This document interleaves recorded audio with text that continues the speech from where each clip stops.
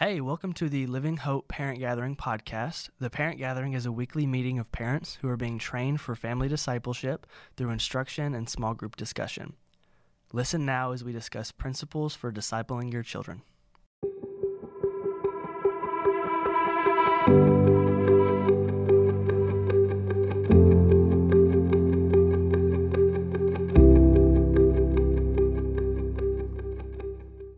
So this morning, kind of what we're going to talk about, we'll do really quick. We'll talk about what your kiddos are talking about this morning in Sunday school, and then about grief, and then we're going to look to the one who is with us in our grieving. So your children today, they're going to learn three things, and it's on your outline in Parent Gathering.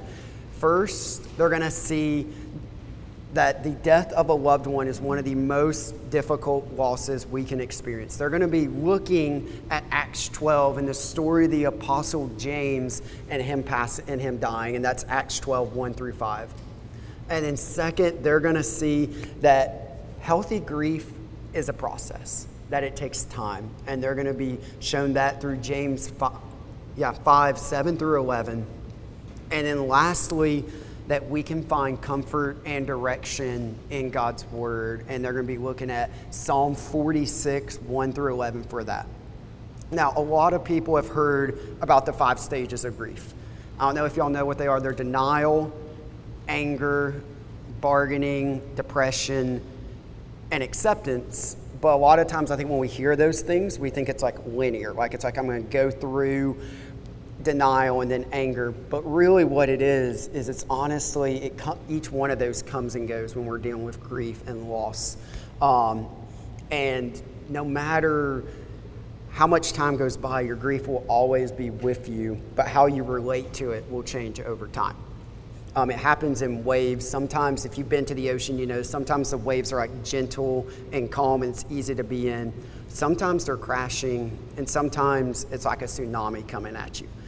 We grieve many things, right? Like death of a loved one, loss of a relationship. This could look like just simply a breakup. It could look like parents getting divorced. Or maybe it's like a dream ending, like not getting into that college your kid wanted to. That's something they'll have to grieve one day. Or not looking, or maybe it's grieving life not looking like you thought it would. And there's many things that keep us really stuck in the grief process. One, not wanting to like face the pain, or even resentment towards God for the loss. And one of the needs that we all have, both you and your kids in that grief process, they call it, they use this phrase, it's called that the grief needs to be witnessed. And what that just means is you need a support group of people, friends, counselor, small group leader, somewhere and someone that you can process your grief that you're experiencing with and all the various losses that go with it. Like say if your parents get divorced, well that means there's other things that come along with it that has a cascading effect into other parts of your life. And often what grief causes us is to look at the world and makes it look like it doesn't make sense. And we really wonder when we do experience loss, what's going on? And I don't know about y'all, but I think if we're honest with each other, the question we ask when we experience loss or grieve, where is God in all this? And that's a question your kids will ask too.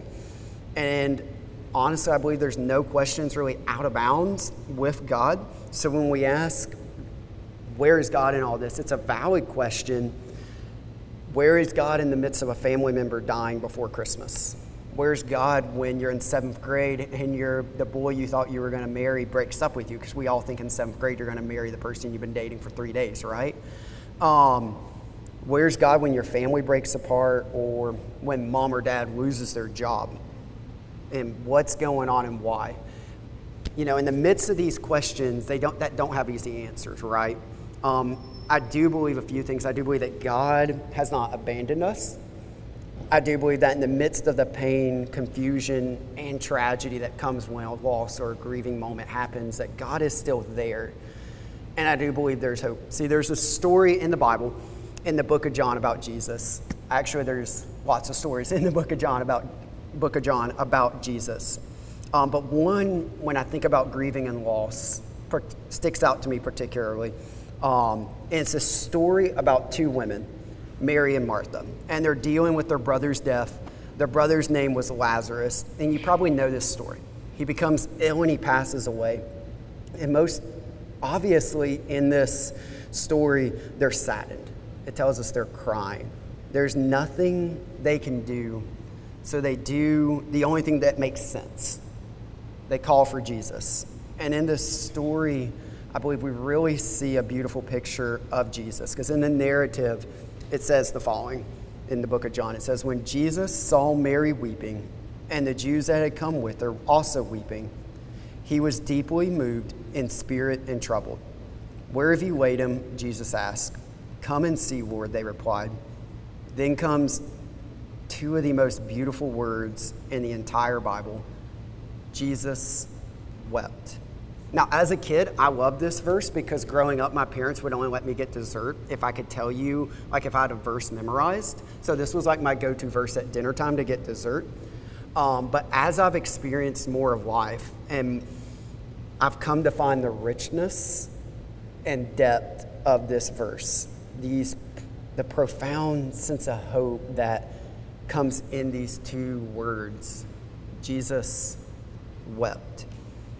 And the words before it as well. Jesus was deeply troubled. Why did Jesus weep? Why was he troubled? And I think it's clear from the passage that Jesus was weeping because he understood and saw the desperate brokenness of these two women that had just lost their beloved brother. And Jesus' tears and pain come from the fact that, hey, he knows that this is not the way that it was supposed to be. That it was not what God intended for humanity, that he made us for something else. He didn't make us for death or brokenness or to grieve or to have loss. He made us for life. But like I said, he understands that it's not the way it's supposed to be. That's why, like, when we grieve, there's something inside of us that just naturally revolts at it because it's not natural. And I do believe, that the scriptures teach us that God created man to be in a loving relationship with him, our Lord, and ourselves and each other. But we clearly see in this world over and over again that relationships are broken. The book of Romans tells us that all of creation longs and groans eagerly and awaits the day that all this will be healed. That when we grieve, we feel the full effect of this longing. But the wonderful good news is, and that I believe is exactly why Jesus came to die on the cross, right? And rise again from the dead. He came to fix the world, to redeem and restore it. And the scriptures allude to that day that because he conquered death on the cross, all things will be made new. That all creation will be healed. That there'll be no more mourning. There'll be no more grieving, no more sadness, no more pain, no more death. That the world will be how it's actually supposed to be. So when we talk about grieving with our kids, I really believe that there's three things that we can look at just from this short little verses in John that will help not only our kids, but also us as adults. And the first is we have a God who weeps with us. We have a God who's deeply troubled that the world is the way it is, that he's not a God who just sits up on his throne like detached, like, hey, I created it, I'm just going to let it go, whatever it is. But just like he did in Mary and Martha, in our darkest hour, he sits with us and he weeps alongside of us. Because I think sometimes we can convince ourselves we need to be strong and like just press on for the sake of those around us. But when Jesus came to comfort the family of Lazarus, he didn't like brace himself to like handle it all and hold back his tears. He wept. And when we love someone very dearly as Jesus loved Lazarus, it's natural to cry.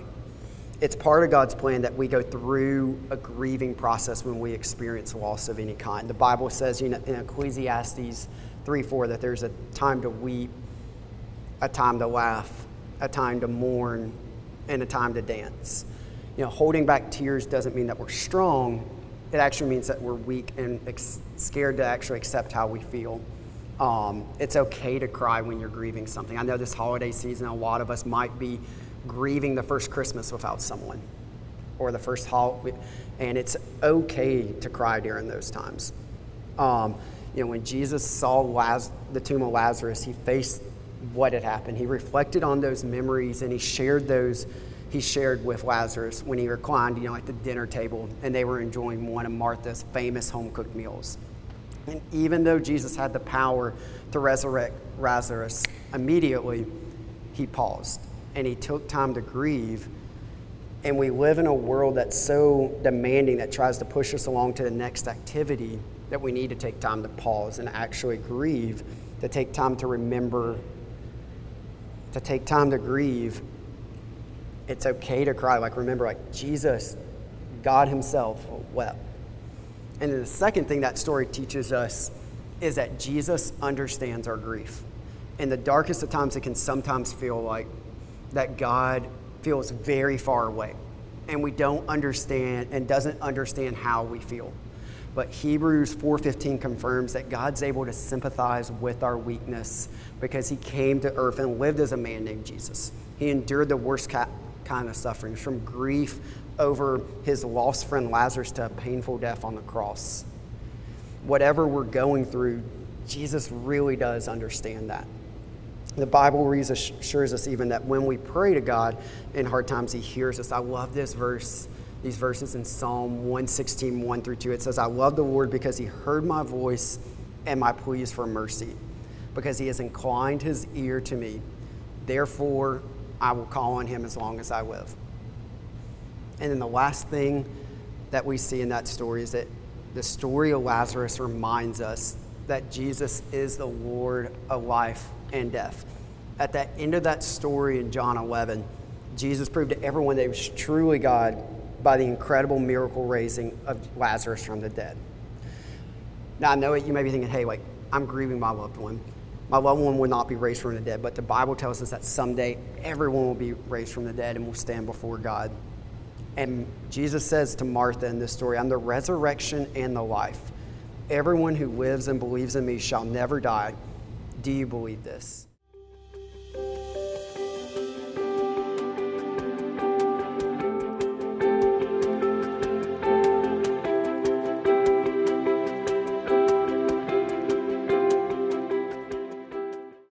Thanks for listening to the Parent Gathering podcast. We invite you to join us at 9:30 on Sunday mornings in the Rec Center, where we will have opportunities for discussion among other parents. For more information about Living Hope Next Gen Ministries, go to livehopeful.com.